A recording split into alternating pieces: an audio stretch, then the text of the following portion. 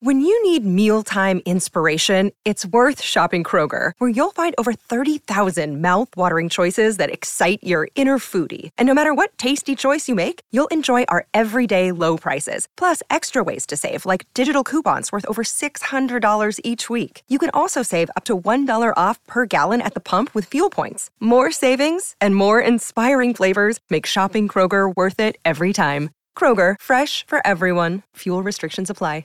If you don't know, Damar Hamlin collapsed, suffered cardiac arrest after taking a helmet to the chest.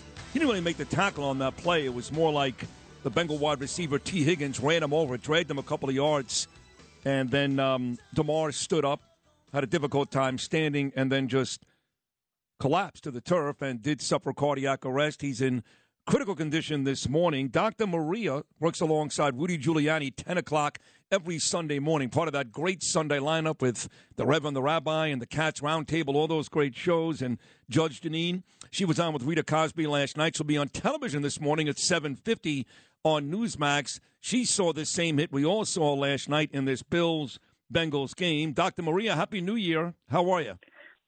Happy New Year. A little bit somber this morning. Yep. When I initially saw Damar going for the tackle and the hit, I didn't think the hit was that bad. And I'm still not 100% sure that caused what happened to him. We call them differential diagnosis. So there's a multitude of things that could have happened, but it all resulted in the same thing. He had an acute cardiac arrest. Why? He could have had a lethal arrhythmia, a chaotic rhythm that made him suddenly die, and he needed CPR. More importantly, he needed what's called defibrillation. We even do defibrillation before CPR when we suspect ventricular fibrillation. Yeah. And then if it was caused by the hit, that is called, it's a phenomenon, Sid, called commotio cordis. When there's a blunt trauma to the chest, our heart rhythm is electrical, and it disturbs the electrical rhythm, putting that patient into ventricular fibrillation. And that's what looked like happened to me. Clearly, Higgins gained speed, and it wasn't as if it was Hamlin who really made the tackle. It was more like Higgins, kind of ran his helmet into Hamlin's chest, and eventually Hamlin fell to the turf, and Higgins fell on top of him, and then he got up and stumbled to the ground. So it was pretty clear to me that the second scenario, the helmet to the chest, to the heart, if you will, is exactly what caused that injury last night. Yeah, and it might well be. It resulted in the same thing. When you have sudden death, it's from ventricular fibrillation. We don't always know the cause why it happens. I got a lot of calls last night asking me if it was because of the COVID-19 vaccine. And we certainly have seen young athletes drop dead on the field from COVID-19 vaccines. But I don't believe that's the case in this one. They did something that I was screaming at the TV. The announcer kept saying CPR, CPR. I'm like, defibrillator. Yeah, right. Defibrillator. Right. And we did hear that they used what's called an automated external defibrillator. That's for laymen. Like if you came into my emergency department and I saw you, I could read the rhythm on the monitor and I know what to do. If it's asystole, I give you medicine. If it's ventricular fibrillation, I'm going to shock you, and I'm going to keep shocking you in between doing CPR until you get out of that rhythm. That's the only way I'm going to save your life is with defibrillation. Automatic external defibrillators are kind of for the layman. You open up the packet, it says, put pads on chest, put them here. And then it'll say, analyzing rhythm, shock advised, push button, stay back. So they had that AED, and we've been advocating to get AEDs in every school, every hospital. Well, of course, in hospitals we have defibrillators, but in every airport, supermarkets, these things save life when you witness sudden death, a cardiac arrest in this situation. And I think it's because of the quick actions of that team that he's alive right now. I agree. I mean, look, the survival rate is very low. And we've seen instances. I remember many years ago, opening day Major League Baseball, there was an umpire at a Cincinnati Reds game, big, heavy, fat guy, to be honest. God rest his soul. He had a heart attack. He died. I remember Hank Gathers on the basketball court. He had a heart attack. He died. But there was no violence. There was no hit. Here, clearly, there was a hit. I mean, this guy had 91 tackles on the season, 24 years old, becoming one of the better players on the team. So the COVID-19 stuff is silly. Let's be honest, okay? He was involved in a violent hit, a helmet to the chest by his heart area. So in this one, I think it's easy to figure out what happened. And really, there's nothing you can do to move forward. It's not like a helmet-to-helmet injury where you're worried about head injuries in the NFL. This was, he had to hit him in the exact spot to cause the heart attack, and I think that's exactly what happened.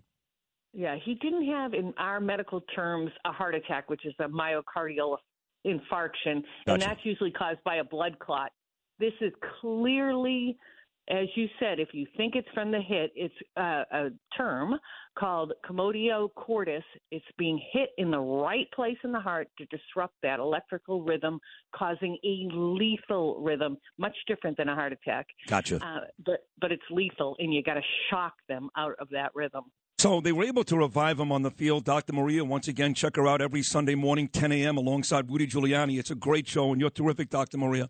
They're able to revive him on the field. He's in a very, very good hospital in Cincinnati this morning, going through more tests. They gave him oxygen right away, which is good. You don't want to deprive the man of oxygen while he's on the field. What's next? Well, I mean, hopefully if he survives this, which hopefully he will, what's next? They have to go through a series of tests. They have to determine, and I don't mean any disrespect, but if there was anything in his bloodstream that caused this, so they'll do a lot of blood work. They'll also, when he's stable enough, he's going to go through what's called EP studies. They will try to do this rhythm again to see if it's something within his electrical system. Like they may be thinking it's the blow to the chest too, but they got to make sure that it's not some kind of problem he has, some kind of aberrant thing in his electrical system. So they test him under very secure circumstances because they're going to try to get him in that deadly rhythm again. And then if they see that, they can help with those pathways, those electrical pathways. But they're going to be doing quite a bit of testing for him. On the way out, it just it seems very unimportant right now, and it is. But if, in fact, he comes out of this and he survives this, he's only 24 years old, is there a chance he can play? Again, I want to make this very clear. Not important right now. I get it. But assuming he survives and he's okay, could he play football again? He could, yes. And again, there's differential diagnosis. I'm not taking care of him. But if it is something that he may suffer again, say it's not from the blow, that he has this issue, he can have an implanted defibrillator. So it goes inside the chest, it detects that lethal rhythm, and it literally shocks them. So a lot of people are walking around with that, and if you see them jolt, all of a sudden it's because they were shocked internally. So, yeah, but he has a chance now because of the quick actions. Whenever you see somebody right in front of you collapse, they don't have a pulse, they don't have a heartbeat, then and they're not breathing and you start CPR, you yell right away for somebody to find an AED because you don't know why they went down. And statistics say it could be from these lethal arrhythmias, and you got to shock them. Wow. I look at the MSNBC right now. It's got Booger McFarland on and a bunch of guys that were covering the game last night. They're re-showing some of the players on the field who were literally in tears. I mean, they were hysterical. I've seen players with a tear come down their eye, get emotional every now and then, but these men were hysterical on the field last night because he actually did, I guess, he died. I mean, he died. He did, right? Yeah. Yeah. Our medical people, we say sudden death, and you know, a few people are like, well, he didn't die. Well, he did, but they resuscitated him. That's the good thing. Wow. But he did suddenly die. How many are we looking at now? 24 hours, 48 hours on the way out here, Dr. Maria? What's the timetable to feel like, okay, he's basically out of the woods? Yeah, probably within the next 24 hours.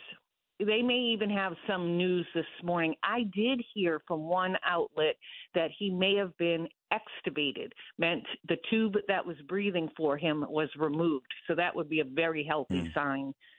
So hopefully he's on the mend now. Well, thank you so much for hopping on this morning. We'll all be watching at 7:50. Your Newsmax hit this morning while listening to me, of course. And you're great with Rudy every Sunday. So Happy New Year, and thank you so much. God bless you, Dr. Maria. Happy New Year. Thank you. Bye-bye. Take care. Dr. Maria right there on the latest with Damar Hamlin, once again still in a Cincinnati hospital after suffering a cardiac arrest on the field in the first quarter of last night's Bills and Bengals game.